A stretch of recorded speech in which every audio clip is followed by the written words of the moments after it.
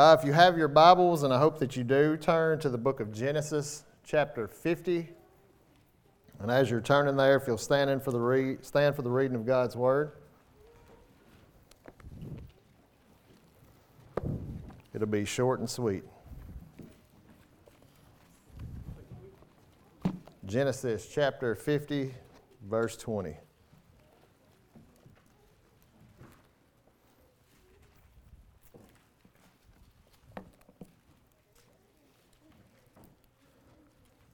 One verse. It says, "As for you, you meant evil against me, but God meant it for good, to bring it about that many people should be kept alive as they are today." Let's pray. Dear Heavenly Father, God, we come to you today, Lord, incapable of understanding your word and grasping your word outside of your help. Father, we rely completely and totally on you, Lord, for our next breath. Father, that we should even speak words of praise, Lord, we know the strength only comes from you. Father, right now I just ask as we open your word, Father, that you would just reveal it to us in a way that we've never seen it before. Not that the truth hasn't always been there, but Lord, we see it clearer than we ever have. Father, we thank you for your grace and your mercy, Lord, and I just ask for your help as we navigate through your word. Lord, that we would hear a message, Lord, directly to your people. In Jesus' name, amen. You can be seated. The subject that I am going to attempt to preach over is one that is not easy. It'll never be easy to be grasped, ever. But the idea of it might make things a little bit easier to understand. Maybe not understand everything, but easier to accept, an acceptable answer. I've entitled this, "The Purposeful Sovereignty of God, and specifically over evil."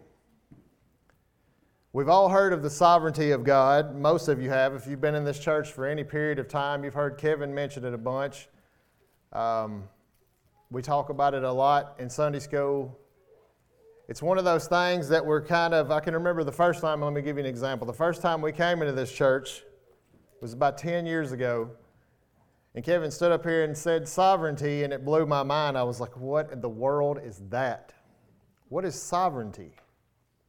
And so I want us to come to the conclusion that we can accept what the answer is and we can trust what the answer is. Sovereignty focuses on God's right and power to do all that He wills. Now that's a lot. God's sovereignty focuses on God's right and power to do all that He wills. God created everything. He created every one of us. He created the world that we live in. And He has the power to do whatever He wills with it.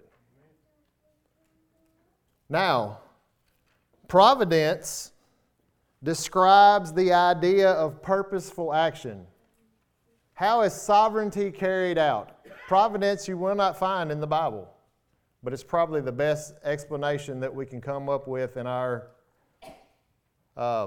finite minds to describe what this is.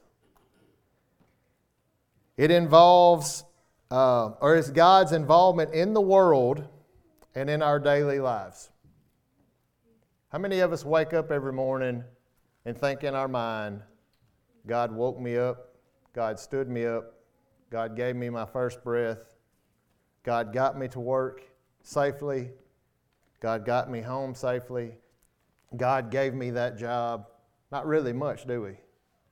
When times get hard, it's easy to recognize God. But when things are going good, they're just normal. It's every day. How many of us wake up and go, the sun didn't crash into the earth today?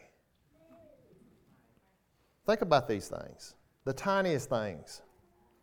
Now, before I want to get us to where we're at now, the way that our minds work, I want to go back and I want to look at a few older examples of what the church history, I guess the early 1500s, what they described sovereignty or more specifically providence as.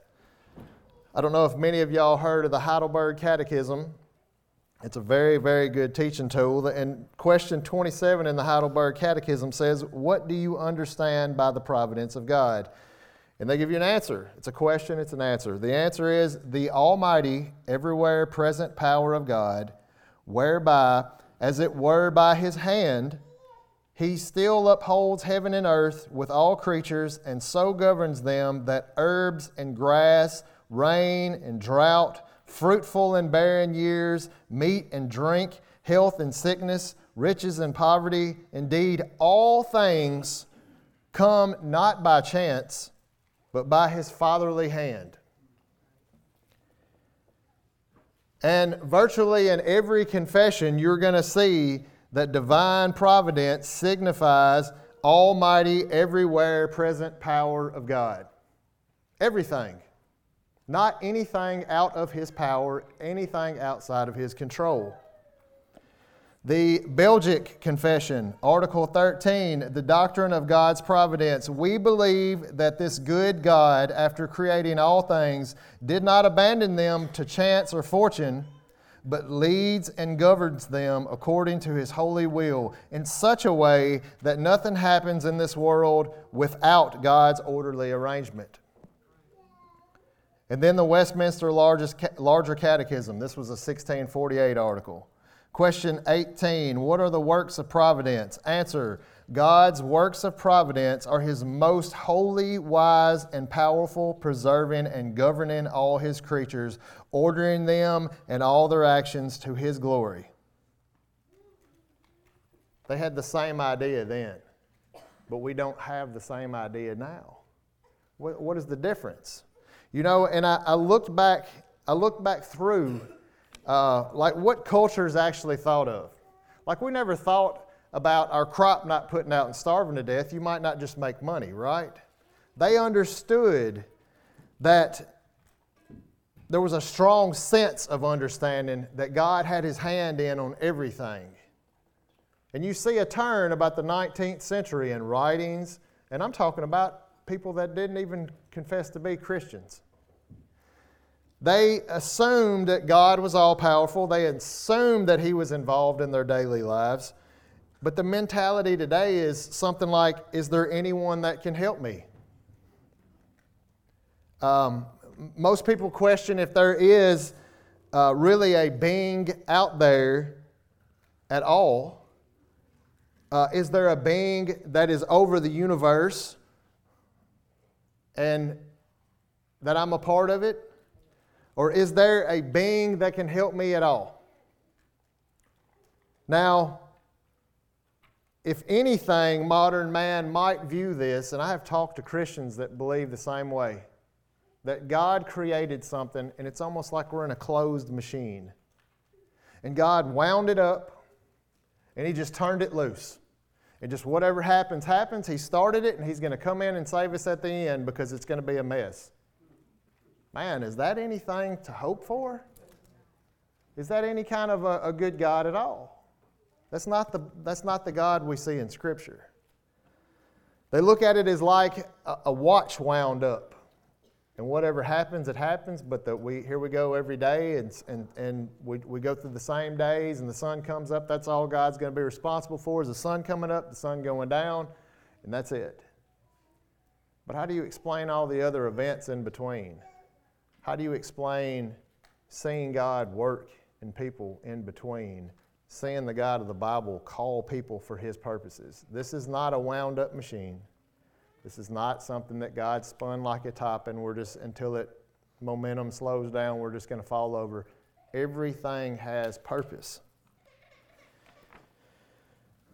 What would be the benefits? This is what I wrote down. What would be the benefits of knowing and understanding the doctrine of the providence of God? One, we will look at the state of the world that we're in right now, and we will look at it with a different eye. We will look at it knowing that every event, every action, from the beginning of time to right now to the end of time, has a purposeful action, has a purposeful meaning to it. The part we can't understand is when it hurts, what is the purpose? When something is taken away, what is the purpose? That's the hardest part, right? I could see purpose in the sun coming up and I get to go outside and enjoy it. But what happens whenever the sun comes up and I have cancer and I can't get out of the bed? How do I accept it then?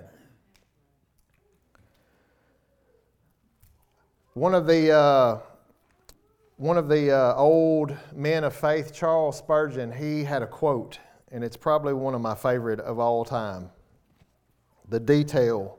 He was preaching on Ezekiel chapter 1, and he was preaching on God's providence. And he said, I believe that every particle of dust that dances in the sunbeam does not move an atom more or less than God wishes. That every particle of spray that dashes against the steamboat has its orbit, as well as the sun in the heavens. That the shaft from the hand of the winnower is steered as the stars are in their courses. The creeping of an aphid over the rosebud is as much fixed as the march of the devastating pestilence. The fall of leaves from a poplar is as fully ordained as the tumbling of an avalanche. That is detail. And that's what Charles Spurgeon understood about the sovereignty of God, and he was right. Matter of fact, probably more detail than his mind could even grasp. The second thing that I came up with was, if you understand the sovereignty of God, you're going to know Him on a deeper level. You're going to love Him on a deeper level. You're going to praise Him at a deeper level. We're going to look at the every action from the beginning of time in Isaiah 46. So we're going to bring that up on the screen. And it says, this is God talking, and He says, remember the former things of old, for I am God and there is no other. I am God and there is none like me, declaring the end from the beginning and from ancient times things not yet done, saying, my counsel shall stand and I will accomplish all my purpose. Everything that happens is just in the course of action of God accomplishing His purpose. But we have a hard time realizing that even in what we feel like is our little minute, detailed lives, that the same thing is happening every day to us. This is the little atoms in the grand scheme of things, right? Matthew 10:29, it says, are not 2 sparrows sold for a penny? The example that Jesus gives here, 2 sparrows was about the cheapest animal that you had. And it says they were sold for a penny, which was just like today's time back then. It's the smallest amount possible. So the most insignificant animals sold at the smallest amount possible, and not one of them will fall to the ground apart from your Father. He goes on to say, but even the hairs of your head are numbered. How much more important are you than 2 birds to God that are sold for a penny? There's comfort in that, right? Knowing that He knows when those 2 birds, God decides, fall from the sky, you're dead, last breath. The same way He does ours, but how much more does He think of us than He does 2 birds? Now, the providence of God, what I want you to understand is, and you've probably seen this in the world, I taught on this several weeks ago from a John MacArthur study that he had done. The biggest problem that the world has with God is the same problem that I had before God opened my eyes. How can I look at the world around me and believe that God is in control and that God is good and that God loves? If God is in control and God is all-powerful and can stop it all right now, why don't He do it? Because He wants us. Why don't He do it? Now, this is the huge stumbling block. They can't just believe it. They can't do it. If God can do anything He pleases, then why doesn't He put an end to it, all of it right now? But by the way, that's the worst thing that God could possibly do, to an unbeliever is end it all right now. Number one, there is no more chances. And number two, this is the best they will ever have it. Do we believe that? Do we believe this is the best they will ever have it? That's a question I ask myself. And if I believe it, why ain't I telling everybody? Why ain't I warning everybody if I actually believe it? If I actually believe that God is ordaining my steps, how many times am I disobedient? How many times did I have a chance to tell somebody that I know is not godly, that I know is not a Christian? How many times have I failed? But yet He still wakes me up. Yet He still gives me another chance. Do you believe it? The other thing that I think that we don't really believe is the wrath of God, and is hell real? Because if we really believed it, same way. It's almost it's strangely dim, and in the back of our minds we're thinking maybe God won't punish them as bad as He said He will. Maybe He'll give them a little bit of mercy, even if they go to hell. Maybe He'll give them a little bit of mercy, but I'm going to tell you something, God does not lie. He does not lie, and His Word says that hell is as bad as it says it is. That should scare us to death for the people that we know. I want to go to Habakkuk. So Nathan doesn't have these verses, so I'm going to have y'all have as much fun as I did as finding Habakkuk. And while you're making your way there, I can give you some help. It's close to Nahum. Do you know where that's at? It's right after Micah.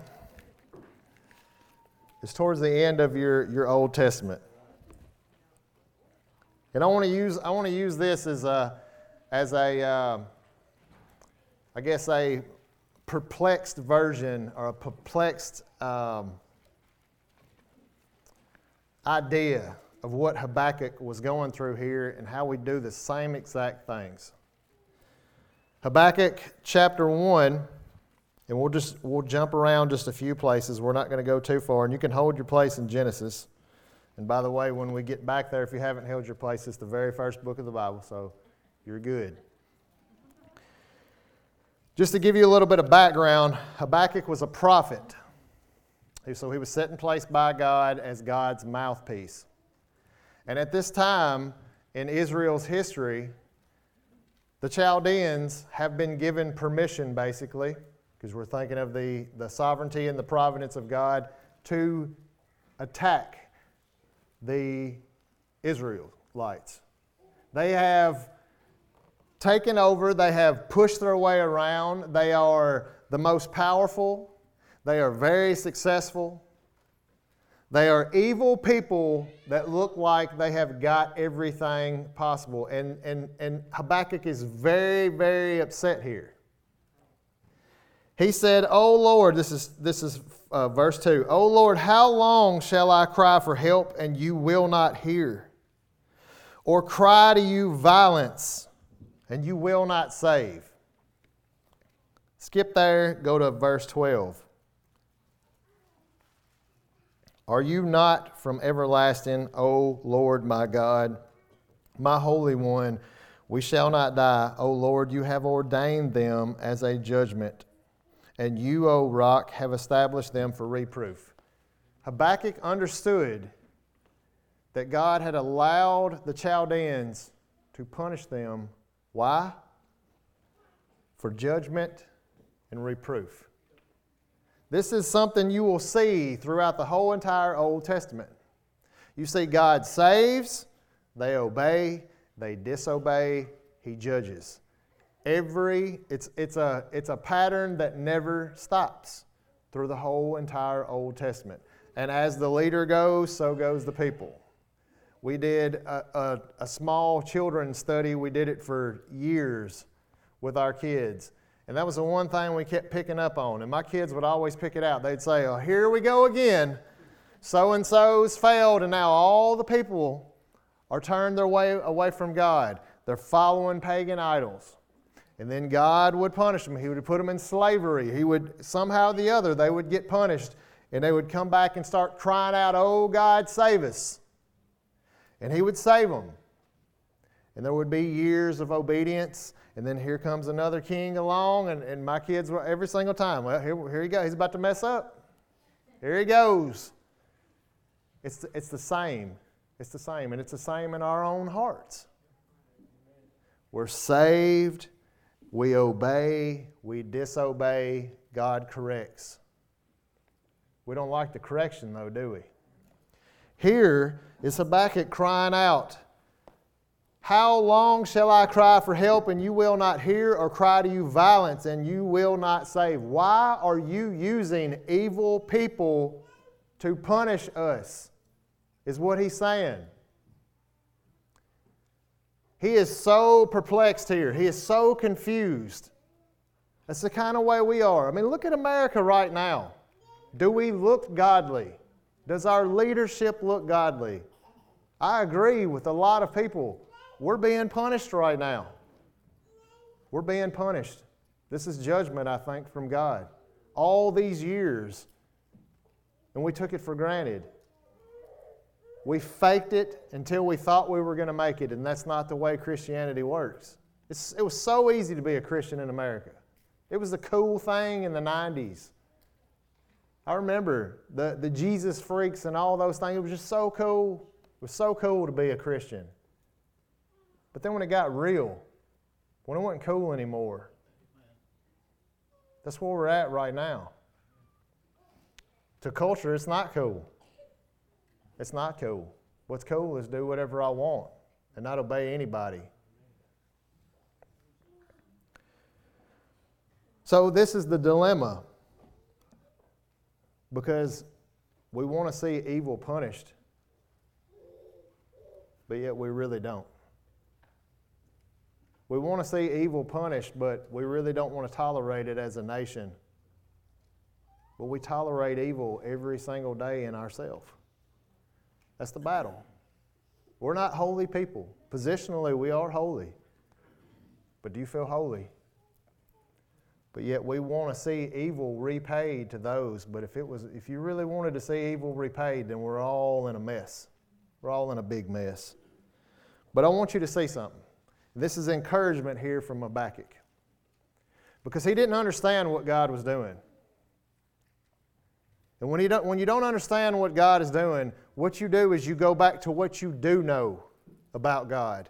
And he says in verse 12, "Are you not from everlasting?" Is that true about God? Of course it is. He has been, He always will be. "O Lord my God, my Holy One." He understood God to be holy. He cannot do wrong. Even though this doesn't look right, that He would use somebody evil to crush them and to shape and mold them, He understood that everything God did was right.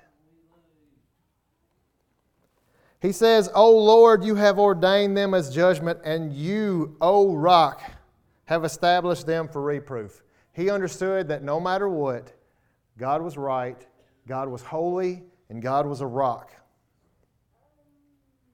You want to know how you can look around at the world today and say, "I don't know what in the world is going on, why God doesn't put an end to this"? You know how you can have comfort? You go to what you know about God. God is still good. God is still good even when He takes. God is still good. Even when there's evil surrounding us, God is still good. God is still holy, and everything that He allows is for His purposes, and it's right. Do you believe that? I want to leave from here and I want to go back to Genesis because I want to give you an example here. Probably one of my favorite stories of the entire Bible, and it really did happen, by the way. It's not just a story. Genesis chapter 37.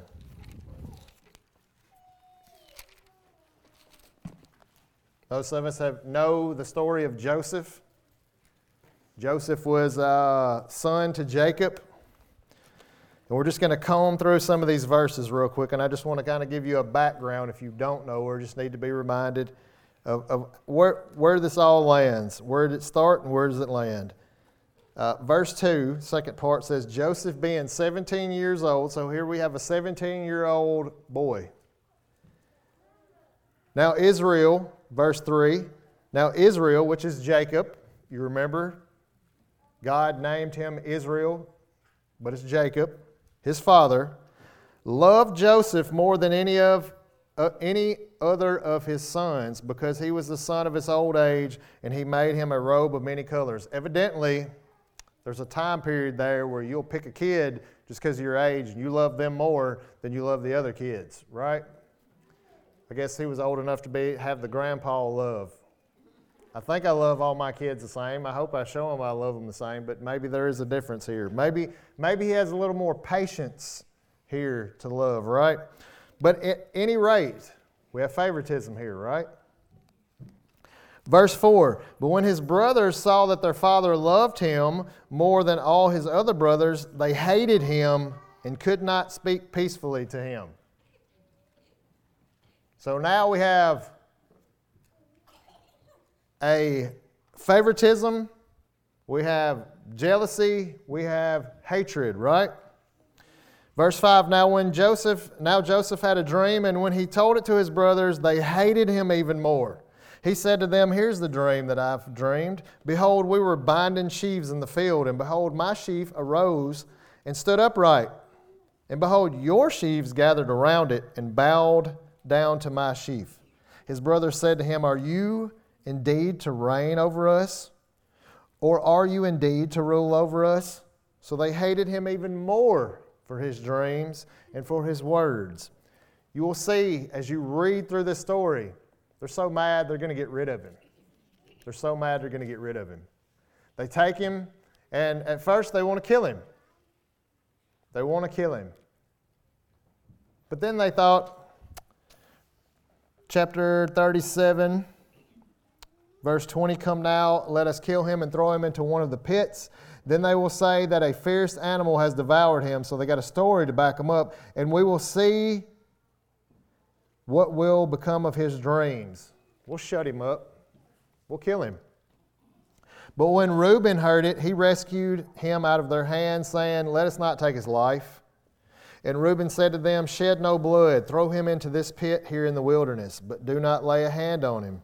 Skip down to verse 23. So when Joseph came to his brothers, they stripped him of his robe, the robe of many colors that he wore, and they took him and threw him in the pit. The pit was empty. There was no water in it. They see a caravan coming, and they decide to sell their brother because it's better to get some money off of it than just kill him. That was their mindset. So now you have favoritism, you have jealousy, you have hatred, you have greed. God is ordaining all of this, by the way. Every bit of it. Chapter 39. You think things would get easier for Joseph, but now he has been placed with some trust up at the top. And Potiphar's wife tries to have an affair with him, and he won't do it. And she takes the second attempt, she takes his robe and saves it, and basically says he tried to attack her. And he's thrown into prison. And God allowed that to happen. God allowed that to happen. While in prison, mind you, he's there for a very, very long time. He interprets the dream of Pharaoh. This was a dream about famine, that there was a severe famine coming. Basically, everybody's going to starve to death.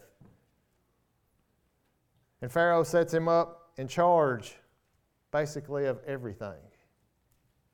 And he devises a plan to store back, to prepare for this famine. God allowed the famine so God could allow Joseph to interpret the dream, to prepare for it. This famine wasn't an accident. God sent it. God sent it because they knew they were going to starve in a famine. But God saves them through Joseph. Does it sound anything like the New Testament picture of salvation? A little bit close, right? So, favoritism, jealousy, hatred, and greed set salvation in motion. God allowed every bit of it for salvation of people, but He sent every bit of it. This all builds up to this severe famine. And for 13 years, Joseph, first a slave and then a prisoner, thanks to Potiphar's wife, he set over all the land. His preparation sends Joseph's family to Egypt because they need food. Most of us know the story. They don't recognize him, but he knows who they are. And he sets them up. It's almost a scare, right? You stole. And he sends them back home, and he keeps the younger brother. And they feel the pain, but they didn't feel any pain whenever they got rid of the first little brother. They feel the pain. And they do as he says. And when he comes back, when they come back to him, this is amazing. Chapter 45.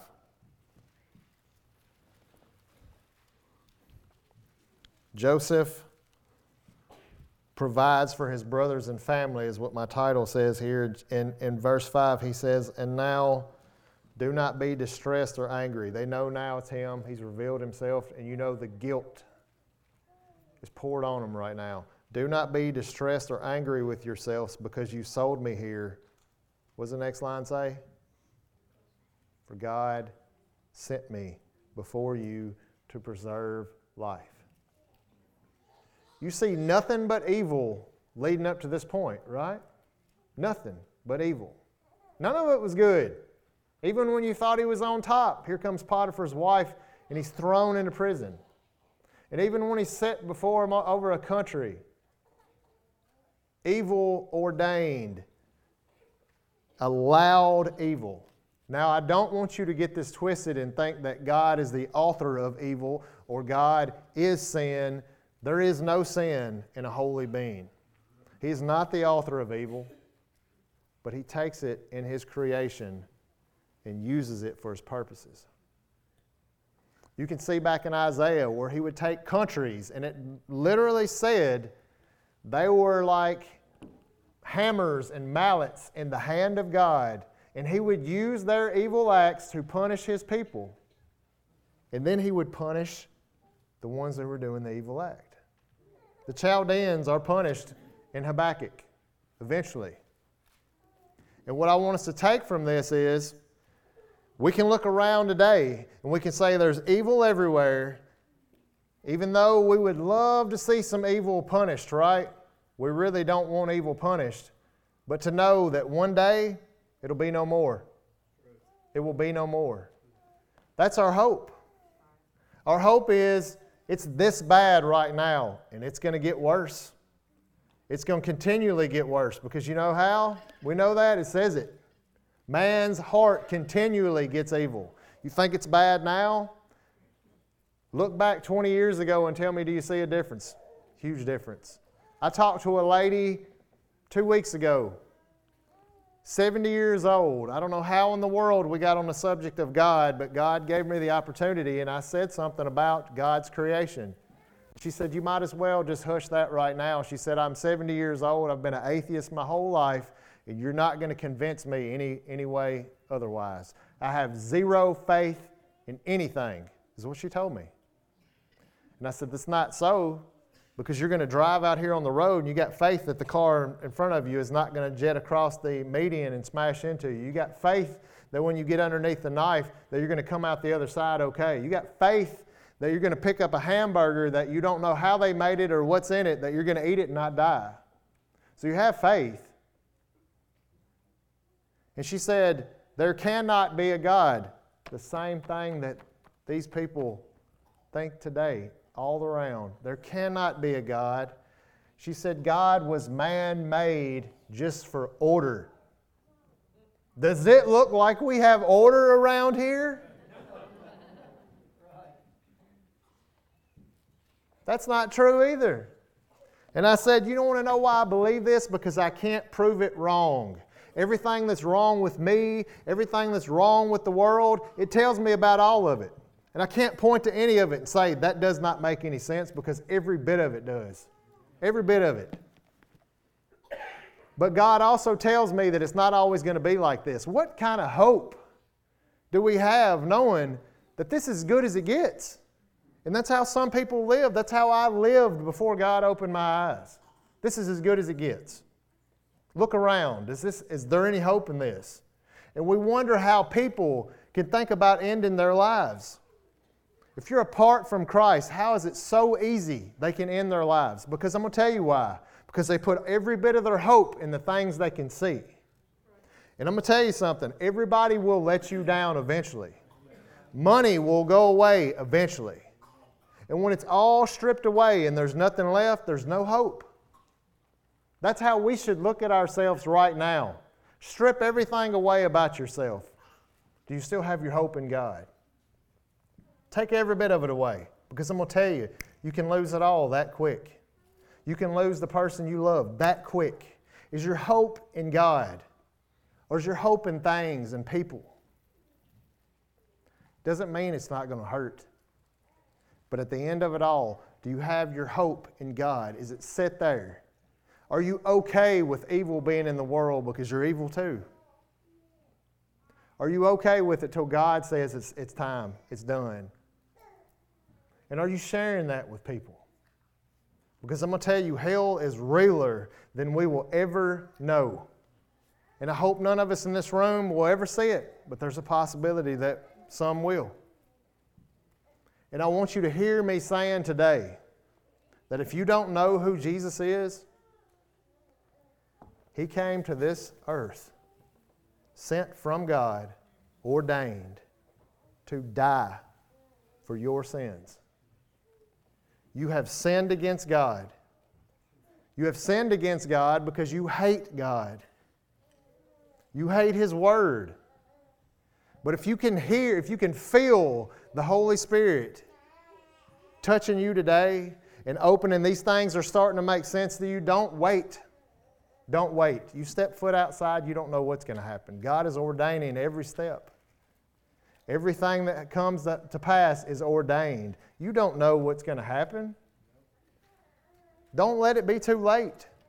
Don't let it be too late if you've been living wrong. If you are a Christian and you completely just pushed it all to the side and things of the world matter more than anything, come back to God. Because I'm going to tell you, He's going to show you that none of those things will last. One way or the other. And I would hate to know that I went all through this life pretending to stand before Him and say, I never knew you. What a waste. What a waste. Don't waste your life. Don't waste the bad things that happen in your life, because here's the thing that I know. John Piper wrote a book years ago that said, don't waste your life. And then he even went back and wrote one that said, don't waste your cancer. He had cancer. They didn't think he was going to make it. And what did he do during that time? He praised God more than he ever did. And people seen that. Don't waste it. Don't waste your heartaches.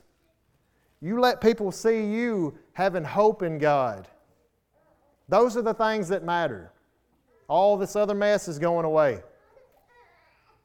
I hope you have heard the Word of God more than you've heard just my head rattling. But I hope you will take it in consideration. How can we live in this evil world and be okay with it? Because we know who God is. Go back to the things you know about God. God cannot do wrong. God cannot sin. And everything that's taking place, He's allowing for a purpose.